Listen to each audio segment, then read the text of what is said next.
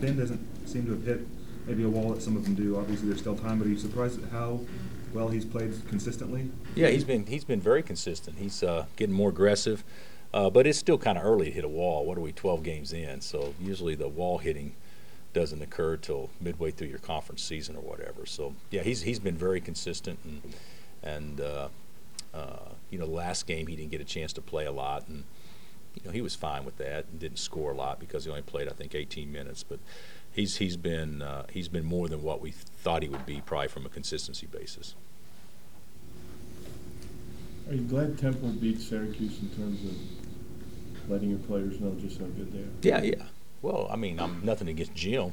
He's got enough wins, but it was a great win for Temple on a neutral court, and I think it does and will get our guys' attention.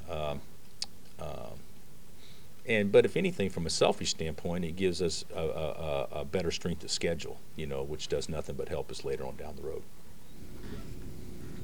Coach, I assume you watched the game tape on that one. What stood out that Temple maybe did really well? Well, they attacked their zone really good. I mean, they flooded the high post and did a great job of getting the ball inside their zone and playing basically behind, getting it inside their zone. So they had played very, very well. And Wyatt went nuts too. I mean, anytime a guy on your team goes for 30-plus against a good defensive team like Syracuse has, it's going to put your team in a chance to probably win the game, and he obviously did that.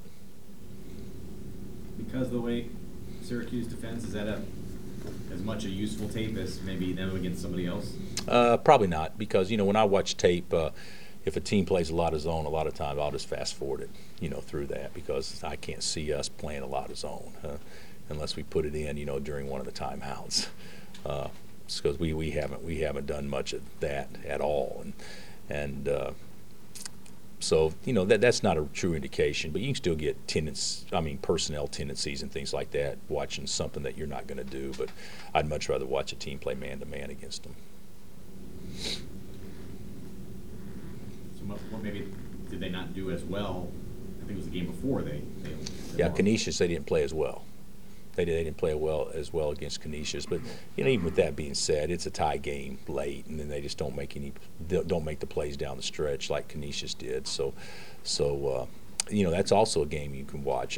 The one thing I found out that the longer I do this, you can't really compare scores, or you can't really compare as much, let's attack them the way Canisius did, because, hey, 3 weeks ago or whatever, hey, Franz had adjusted and corrected and done some different things. So, just try to tweak within what we try to do, or try to get principles involved. Okay, this is how they guard ball screens. This is how we'd want to attack them. This is how we want to guard ball screens based on how they attack. But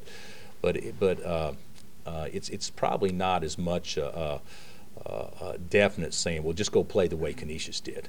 I don't think that we're not Canisius. They have different expertise, and they attack them a certain way that may not fit on how we want to attack. One game left here before Big 12. Have you gotten what you wanted out of the non-conference schedule? I would say probably going into the Ohio State game, I wouldn't know. But, we played a lot of games, a lot of seasons here. We've just played one or two true road games during the non-conference, and you probably want to be able to see how your team would react in certain situations before you go into league. And I think the one true road game we had was great for us, because we played with the lead, we played from behind, didn't panic certain situations. So I think that probably gives me a better feel going into conference play, even though it's just one game. I think you said before the season started that the best combination for a team is to have a group of veterans and then have your most talented players be young guys. Yeah. Is this group pretty close to that? Nah, I wouldn't say. I still think if you're going to, rate our best players, 3 out of 4 or 4 out of 5 would be, seniors still. So maybe it doesn't quite fit. But the way college basketball is normally, your foundation or your rocks are your older guys. But your most talented guys, if you're going to have a great team, are your younger kids, because your younger kids don't get a chance to be older kids. So sure, you'd like to have a team full of your best players that are all potential draft picks be juniors and seniors, but that didn't happen in college basketball the way it's set up. So, Russell Robinson, Sasha Khan, Darnell Jackson were not our most talented guys, but they were the foundation of our great teams we had a few years ago, without question. But still, yet it was nice to have Sharon and Shady and some of those other guys down there that were a little younger. That basically we knew of their potential and knew of their talent level, and those older guys made sure that they fit in well. And we kind of got that right now with Ben, obviously, and then with our older guys. When you look at your senior class, is it overlooked how much having guys that are fifth-year guys at 22, 23 can help out when you're playing, 18, 19-year-olds? Oh, that's why you redshirt. You're going to be better at age 23 than you are at age 18 or 19. So, I mean, I saw a stat on Gonzaga. I don't know if you guys saw it. Mark has redshirted like 27 guys since 2000. He averaged like 2.7 red shirts a year. And you wonder why they win, because they may not be the projected lottery pick type. So, let's stay in college and let's have as good a career as we can, and which prepares you for the next professional basketball. So, I think if you were Kevin or Travis or Jeff, I don't think they would ever trade in them setting out a year to get a chance to experience what they're going through right now. How do you convince a kid to do that? Excuse me? How do you convince a kid to do that? Well, I don't know that it's. I don't know if it's much convincing. I never told a kid that I think that you have to do this. I've told him that, hey, here's where you are in your rotation, and this is where I see it, and I see him ahead of you, and I see him ahead of you, and in order for you to get minutes, which you would probably think would be minutes that you actually are deserve, then you're going to have to be one or two of those guys out, and if the deck's stacked against you, I don't see why it would be such a hard decision. The national statistics, I think, and I could be off on this, it takes 4.6 years for a normal student, any student, to graduate from a four-year university. So we're asking our guys to do it in 4.0. Athletes that are pretty busy to do it in 4.0. Why wouldn't you want to guarantee graduation? There's so many great things about setting out. Now, if you go to college to get in and get out, then redshirt's probably not an option. But hey, there's a lot of guys that have really helped themselves by setting out a year. And if it wasn't true, then football wouldn't do it. Football redshirts all the big guys, it seems like to me, and then the really skilled, talented guys, they don't redshirt as much because they're nervous they're going to leave after their junior year anyway. So let's get 3 years out of them instead of 2. But if you're not one of those guys, I think a redshirt is positive. I think it's very positive.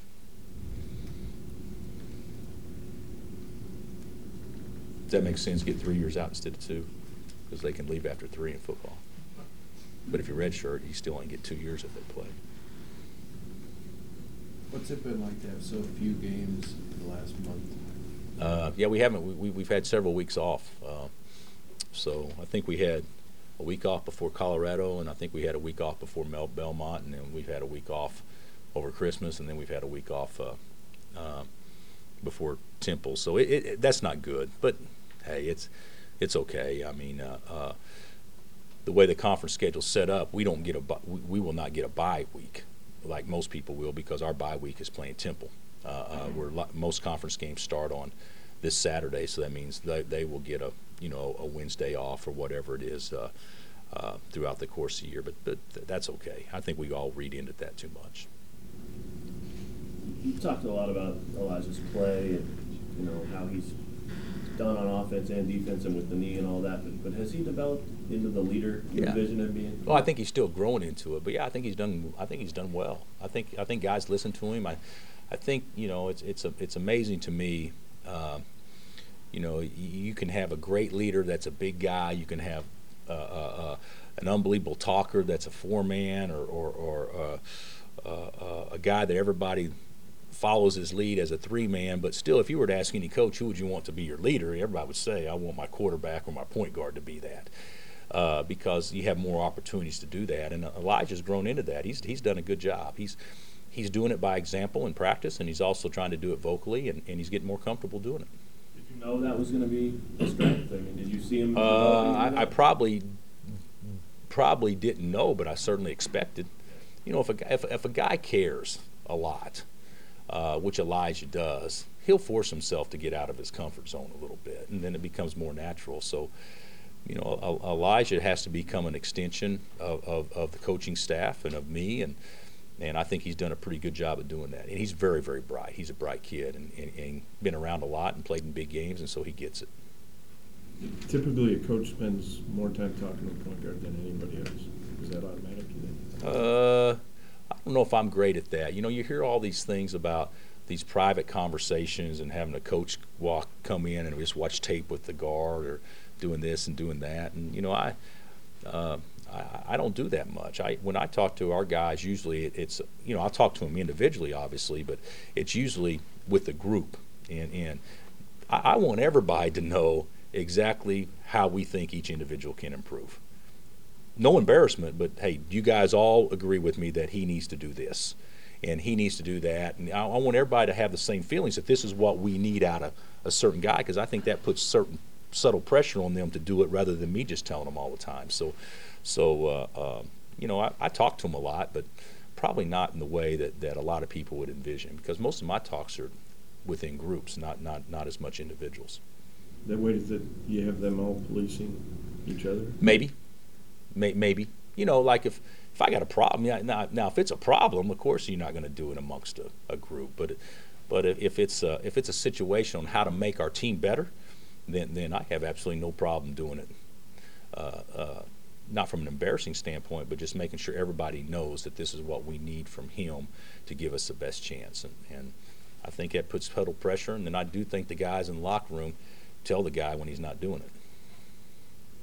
I feel like the top 7 has kind of come into focus the last few weeks, and is Perry the guy maybe with a chance to carve out a little bigger role as you go in the conference? Yeah, but top 8. You know, I think there's been times where Mari's been pretty good. You could make a case where Perry and Jamari have been the 2 best bigs we have in practice, and you can certainly make a case where Jeff and Kevin are the 2 best bigs we have in practice. The one thing that is very obvious to everyone is that Jeff is so valuable that you know, he's going to play his minutes, you know, barring any unforeseen things, foul problems or injury or whatever. So you got 3 guys really fighting for minutes. There's many times where we're a much better team when Kevin's in the game, and there's many times where those other 2 have played better than Kevin, which I think makes for great competition and fun. And you know, the great thing about Kevin, I mean, he's an unbelievable kid. He coaches those other guys trying to get them better. And he knows the better they get, it'll cut into his minutes. Not necessarily beat him out, but he'll cut into his minutes because we become more balanced and we get deeper, which is good for our team later on. He gets that. And so it's kind of fun to see. But I've been real pleased with Kevin on how he has utilized his maturity to help the young guys. This morning, Tad Boyle said he'd like to get rid of instant replay and just have, I guess, human error instead. Do you like the replay, or do you have a thought on it or a feeling? Well, I personally think the replay is fine. I'd rather them get it right. Okay. The thing that I was just on an interview with Tim Brando, and this is what he told me. I don't know if you guys heard this, but Andy Katz just reported that the video equipment that Arizona used on the scores table was not high definition. And so I mean, we've got a guy calling that game that called the national championship game last year. Not a good official, a great official. And you guys see what everybody else sees on ESPN. It looked like in high definition that ball was good. I mean, it looked like it was good. But it was still, you know, microsecond or whatever. I mean, it could have gone either way, but it looked good. I think if you were going to poll 100 people, 80 would say it'd be good. But the officials may not have seen what we saw. Now, if that's the case, then there needs to be some corrections on some things that help correct it. I saw where the SEC, the Pac-12 director of or coordinator of officials said he agreed with the call. You know, well, maybe he saw something that we didn't see. Because looking at it, it's I don't want to say it's unfortunate, because that would mean that I have a chip in the game, so to speak, that I would care who wins. I could care less, even though I like Tad. But the thing about it is, the appearance was they didn't get it right, but maybe by what the officials saw, they did get it right. And if that's true, then we need to correct that. Tad's frustration is we have done this too much, whether it be whatever sport. You go to the monitor and you look at this and look at that, and the human error is part of games, but they don't go back and look at if a guy walks or not, or if a guy got fouled on a shot, or if it's goaltending, but they'll go back and look on any type of mechanical problem or end of a game, which I still think it's most important to get right. But that would have been a very tough overtime for any team to play. Losing a big lead, then apparently winning the game, and then having to come back when you have absolutely no momentum. That would have been very tough for anybody to play yesterday. You have high def here, I think. I have no idea. Have you ever thought about it? Anybody ever thought about the officials are looking at the same thing that people on TV does? I have no idea. So, but if we haven't thought about it, that may be something that we should think about, because Tad is right on this in this point. When the NCAA selection committee is going through and evaluating if you're on the bubble or not, they're not going to say, well, this should have been. They're going to go off the facts, and the facts are that Arizona won the game. So that's the kind of stuff that I think is so important that we make sure we get right. Coach, I think Sunday is Larry versus Danny. Is it Sunday or Saturday? Saturday. It's this weekend. Yeah. Right? Yeah. Fight to the death. Saturday or Sunday, you're pretty. Sunday. Leave it up to Romery to say that Saturday or Sunday is the weekend. So. Who